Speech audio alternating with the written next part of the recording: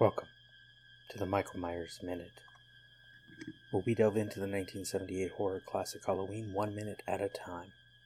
I'm your host, Robert Black. All alone again today. And now I'm all alone again, nowhere to turn, no one to go to. Because there's a lot of stuff in my notes and I didn't want to have a guest and then talk over them the entire time.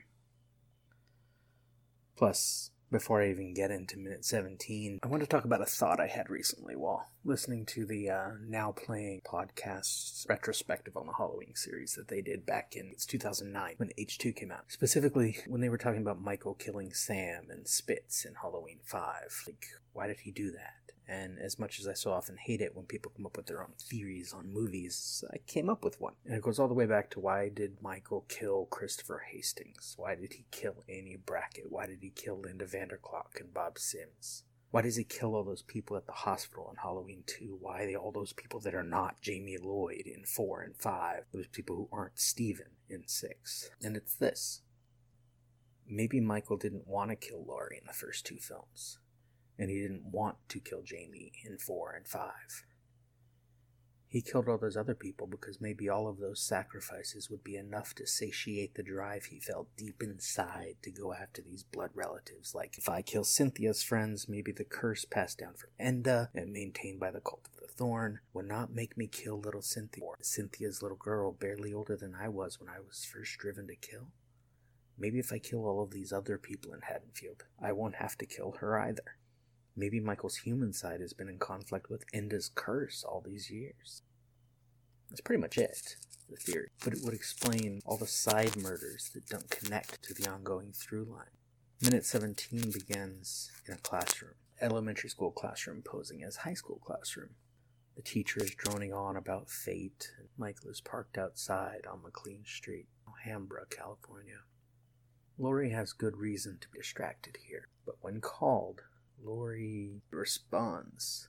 Costain wrote that fate was somehow related only to religion, where Samuels felt that fate was like a natural element, like earth, air, fire, and water.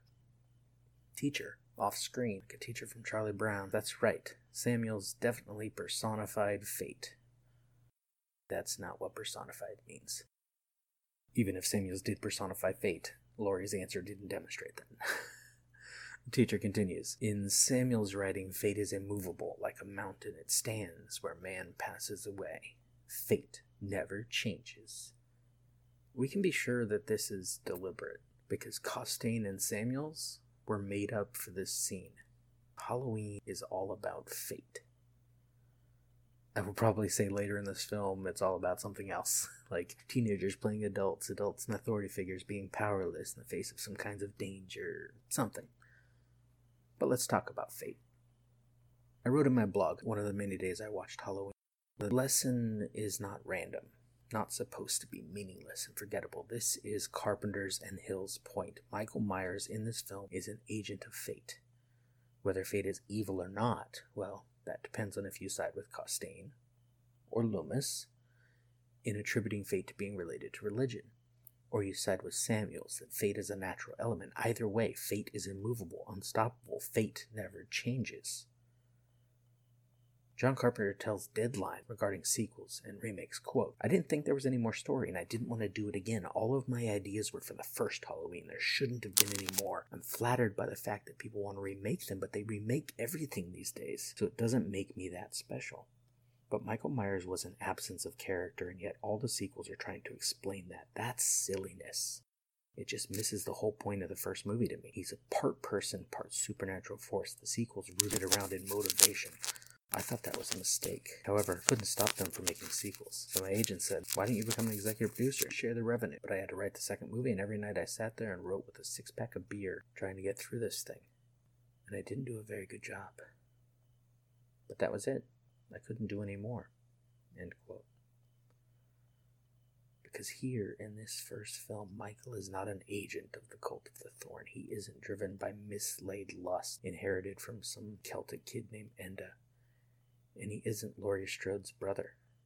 He is simply Michael Myers. 15 years ago, he murdered his sister because he was jealous, because she neglected him to be with her boyfriend, because his parents were gone and he thought it would be fun, because there was something fundamentally broken inside him, or yes, because he was purely, simply evil. Michael Myers here is an agent of fate, a faceless monster, a shape. Here's something that may surprise you. Well, it would have surprised you if I had remembered where I had put this in my notes while talking about minute 14, but here's more detail anyway. In this film, Dr. Loomis never says Michael or Myers. Not counting the added for TV scenes, 3 people refer to the Myers house, Laurie, Tommy, and Sheriff Brackett. Morgan Strode calls it the Myers place. Taylor, the graveyard keeper, says Judith Myers, Myers, and Myers, Judith Myers, and Judith Myers. The name Michael is only said 3 times. Twice by Judith, and once by Peter Myers. That is all. We in the audience speak about Michael with more familiarity than the doctor who spent hours with him every day for 15 years. But in the script and in the end credits, he is the shape. In minute 90, we'll see credits for Michael age 23, Tony Moran, and Michael age 6, Will Sandin, of course. But together they get about 35 seconds of screen time. The shape is everything else. John Kenneth Muir writes in The Tao of Michael Myers, quote, Michael's true motives, just like his concealing ivory face mask, are not entirely filled in, not fully circumscribed. His personality and purpose seem oddly incomplete, and thus the shadowy, featureless mask fully and trenchantly reflects our inability to conceptualize or understand the thing that he represents. From this lack of understanding grows the seeds of terror. Why does Michael kill? Is he the boogeyman? What drives him? How does he survive point-blank bullet strikes? As in life, Halloween provides no easily digestible answer to myriad questions about mortality and murder, destiny, choice, and chance. End quote. And, quote, this revelation of Michael as agent of fate opens up the whole boogeyman argument, that perhaps there's actually a 5th natural element, earth, air, fire, water, and evil. And that Michael, as a representative of this natural force, is thus unstoppable. In kiddie slang, the boogeyman. The film's discussion of fate contextualizes Michael not as a supernatural avenger, but as a heightened natural one. He is not magical, but rather a force as natural and as essential as air or water. End quote. In the discussion of minute 8, I talked about Michael Myers as cosmic entity without any of the sequels. What else can he be? He is a mindless, faceless shape. Murderous. He is out there. He can't be reasoned with. He can't be bargained with. He doesn't feel pity or remorse or fear, and he absolutely will not stop ever, to paraphrase Kyle Reese. Michael is fate. Michael is death itself. He comes for all of us, eventually. Think about it like this. If Laurie doesn't walk a different route to school this morning to drop off those keys, then Michael doesn't see her. Michael doesn't see her, he doesn't follow her later, doesn't stalk her and Annie, doesn't go inside to watch Linda and Bob having sex. He doesn't kill any of them. So who then does he kill? He has already made the choice to return to Haddonfield on this day. As Loomis describes Michael in minute 58, quote, I watched him for 15 years, sitting in a room, staring at a wall, not seeing the wall, looking past the wall, looking at this night, inhumanly patient, waiting for some secret silent alarm to trigger him off. Death has come to your little town, Sheriff. You can either ignore it, or you can help me to stop it. End quote. This thing had returned to Haddonfield no matter what. It is only looking back at this film, especially in context of its sequels, its copycats, that we can really put motive to Michael. Within the film, it may simply be that Laurie happened by and she's saying, I wish I had you all alone, just the two of us. Robert C. Solomon writes in an essay called On Fate and Fatalism, quote, especially fascinating are those seemingly insignificant encounters, coincidences, slips, and misunderstandings that in retrospect have momentous consequences. End quote.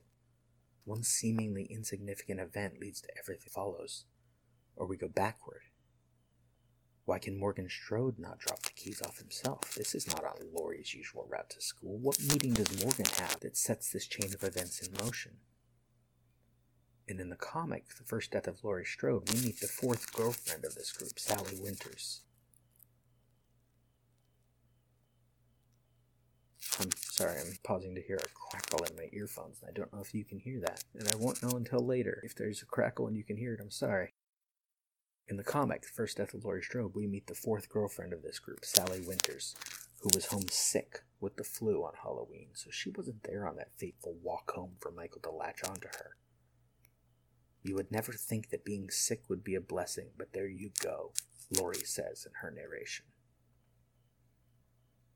If I don't see Halloween as a kid, if I don't see way too many other movies, I don't go to USC after high school, I don't drop out 2 years later, I don't take boring office jobs for years, I don't eventually latch onto the internet for friends, girlfriends, my ex-wife. We don't have our youngest daughter who was starting school right when the local elementary started a dual language program. I don't go back to college, partly to take a language class to help my daughter with her schoolwork. I don't end up on the speech team after a fellow student says they like how my speeches sound like I'm just telling them a story. I don't end up coaching the speech team later. I don't end up in grad school. I don't write my Groundhog Day Project blog or my master's thesis on how we present and invent self on the internet. I don't catch the attention of Sean German and Dave Pallas of the Groundhog Minute podcast, which draws my attention to the whole Movies by Minute tribe. And I'm not here talking about the movie I saw for the first time nearly 40 years ago. Maybe it's not fate, but it's something. Determinism, causality, something. Destiny is not so much a necessary outcome, Solomon writes, as it is an outcome that is necessary given some larger sense of purpose. We find philosophy, we find religion, we find politics that give us purpose, tell us that life has meaning. But ultimately, maybe that bit from Terminator 2 is more apt. No fate, but that we make for ourselves. Laurie's attentiveness allows her to circumvent the possible fate of being killed along with her friends on this particular Halloween night. I could be talking about some movie other than Halloween right now. If, say, the VHS tape we had on it broke one day when we were watching it and we didn't immediately replace it. Or maybe we would have had to replace it so I could be here, right now, talking about fate and death and the monsters we imagine so that we do not have to think about the ones that are out there in the real world. Anyway, we're not even halfway through this minute. Laurie sneaks a glance back to the window. Laurie's POV, street, the shape, and the station wagon are gone, but not forgotten. Angle on Laurie, she turns back from the window and back to her notebook. In the script, she has written on her notebook, Laurie Strode is lonely. Second 26, we cut away to the schoolyard. In the script, the next scene is Loomis at the gas station, turned into Loomis at the phone booth in the film and novelization. But on screen, we go to the elementary school as elementary school. Exterior, schoolyard, day. We're on North 2nd Street in Alhambra, just around the corner from where we just saw Michael. The playground is filled with children just getting out of school for the day. Some are dressed in Halloween costumes. Some carry pumpkins and orange and black streamers. Some carry jack-o'-lanterns. That's the script. I will talk more about costumes and obsessive internet searches when we get on Tommy's astronaut costume in minute 41, but I wanted to mention briefly the costumes seen here outside the elementary school. First of all, they seem like much better quality than a lot of the printed shirt/cheap plastic mask combos that seemed to be popular at the time. Second of all, this is a pretty good collection given that the production purportedly just asked who knew some kids and got them to the set whenever they needed kids. Maybe the kids' Halloween costume chunk of the budget was huge, like Laurie's few outfits cost $100, but we are not skimping on the Halloween costumes because that is important visual dressing, like the jack-o'-lanterns, like the fake leaves painted brown. We see 18 kids in costumes here. A baseball player, a gypsy maybe. 2 different flappers, one in red, one in green and white. 2 clowns with very elaborate and fancy costumes. 2 Raggedy Anns, 2 farmers, 2 cowboys, 2 princesses/ballerinas, 2 girls in black. Too vague to notice the details, but they definitely seem like costumes. A girl with a tambourine and a Navy seaman. Notably no Star Wars costumes, but that was probably verboten in case there would be trademark issues. Given the 2 girls who seem to be dressed as flappers, we could talk about costumes in general, about Halloween traditions. The flapper coming out of the 19-teens and 20s is a sort of feminist image, but also often sexualized. The style, popularized/created by Coco Chanel, shorter hair, reduced curves, straight lines, hid the shape of a woman's body. Short hair and a looser, more carefree style of clothing, writes historian Mary Louise Roberts in an essay entitled Samson and Delilah Revisited, as a reflection of a new freedom of movement women enjoyed at the time in both professional and social circles. Roberts points out that other historians often present such a fashion trend, quote, as an element of modern consumerism and an agent of social control, which objectified and manipulated women as sexual objects, end quote. It's worth noting that to wear the proper flapper attire, one had to be naturally thin, or you had to dye it and bind your breasts. Roberts calls it an illusion of freedom, not exactly effortless. But anyway, I find it strange that two little girls wear such costumes, and to be fair, their costumes may be specific references, copies of specific movie costumes perhaps, but this was going to come up at some point or another. What the Christian Science Monitor called in 2013, Sexy Bo Peep, to skip a couple transition steps. But let's backtrack. Margaret Mead writes in an essay, Halloween, Where Has All the Mischief Gone? Of a, quote, safer world, a world in which adults still believed in adolescent mischief, and adolescents believed that mischief had its limits. Mild destructiveness was displaced quite long ago by angry destructiveness and carried out by alienated youngsters against anonymous adults, end quote. She's writing in 1975. Murray Leader describes the Halloween mischief Mead yearns for, quote, banging sacks of glass against walls, scrawling impolite words in soap on glass doors, and shooting upstairs windows with slingshots, end quote. Minute 57, we'll see Richie, Keith, and Lonnie, who we're only being introduced to this minute, legend tripping at the Myers house, while they are out, performing some of this destructiveness, actually, though we don't see it. One can assume that had they not been too afraid to go inside, they might have broken windows or old boards in the walls or the floor. Leader asks, quote, is Halloween about candy, as Tommy claims? Is it a night for pranks and legend tripping, as Lonnie Elam and the other boys think? Is it about relaxed sexual mores, Annie Linda? Or is it a time to try on quasi-parental responsibilities, Lori? End quote. He quotes Nicholas Rogers from his book, Halloween, From Pagan Ritual to Party Night, quote, on a typical Halloween spree in interwar North America, fences were destroyed, signs and gates removed, roads barricaded, trolley cars immobilized, street lighting smashed, and outhouses tipped over, end quote.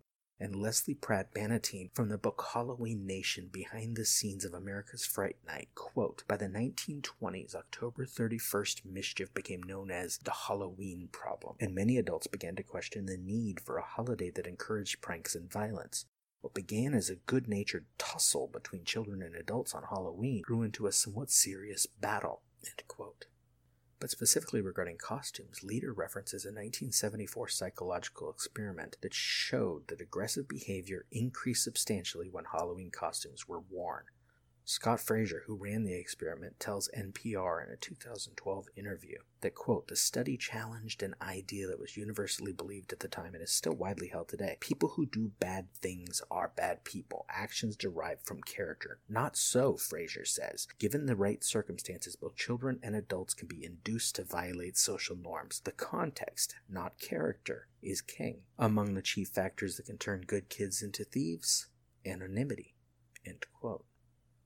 The Christian Science Monitor suggests in 2013 that when Mead wrote in 1975, the holiday had been tamed, leaving the grown-ups firmly in charge. But so-called naughty girls' costumes, a centerpiece of the $8 billion Halloween seasonal industry, means it's back. Sexualized costumes, Jonathan Zimmerman writes, are just another way that adult consumerism has invaded American childhood. He continues, but there's also a way that we shortchange girls, who are taught from the earliest ages that they must be sexual in appearance and demeanor. Boys get much more freedom to define themselves and how they look, but girls need to cultivate the look, slim, sassy, and provocative, in order to be valued. For girls, then, it's less about being scary on Halloween and more about being sexy. Zimmerman offers a little history.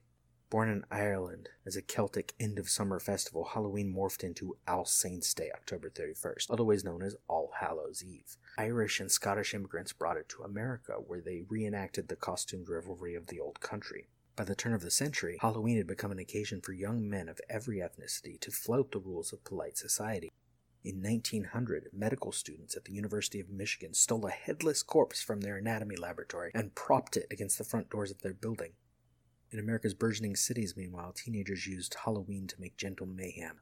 This is the only evening on which a boy can feel free to play prank outdoors, and it is his delight to scare passing pedestrians, ring doorbells, and carry off the neighbors' gates, one tickled columnist wrote.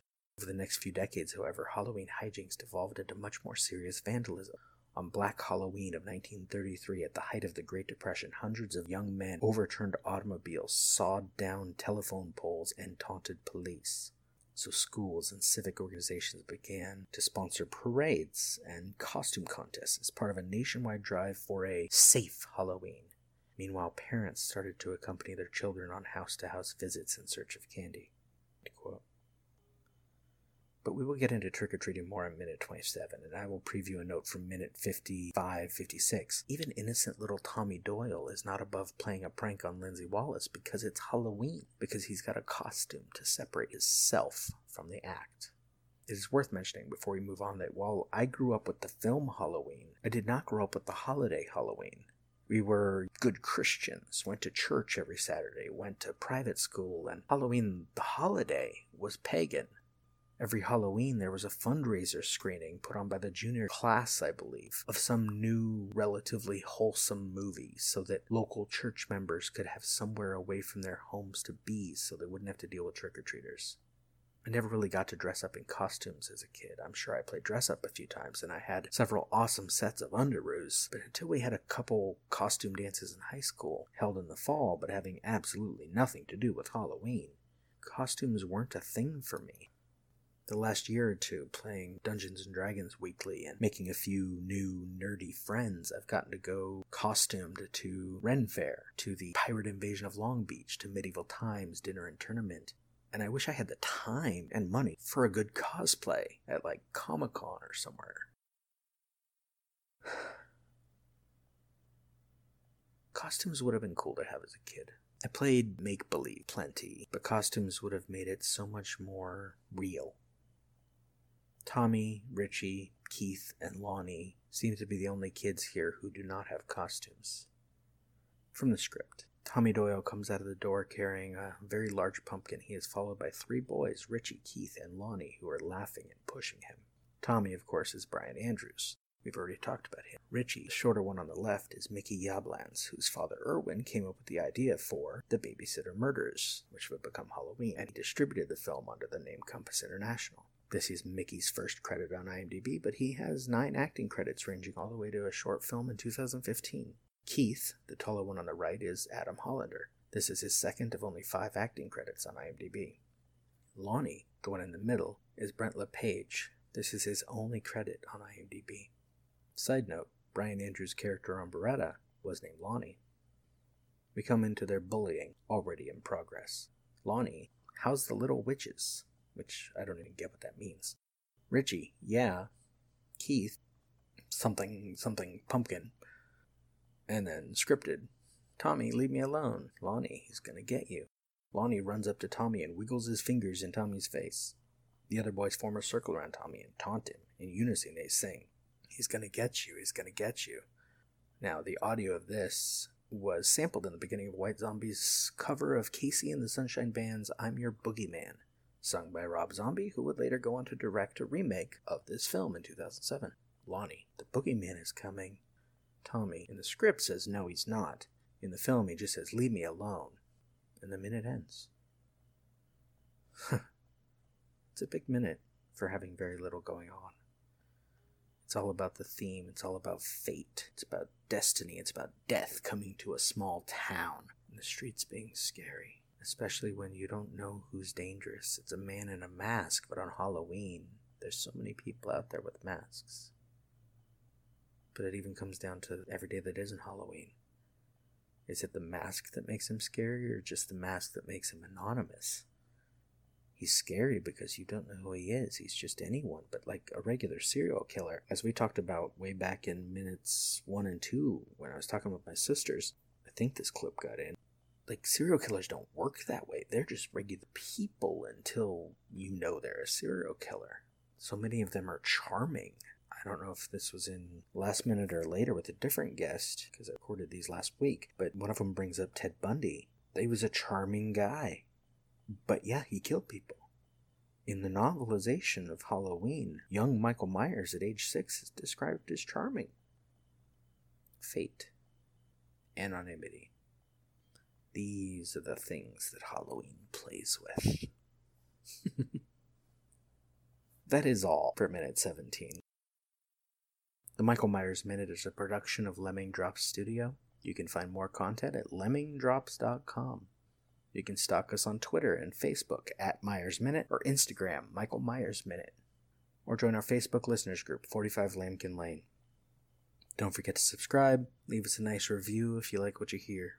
And if you really like what you hear, or maybe want me to get some better microphones or soundproofing, you can help us out by donating through Patreon at patreon.com/MyersMinute. Until next time. See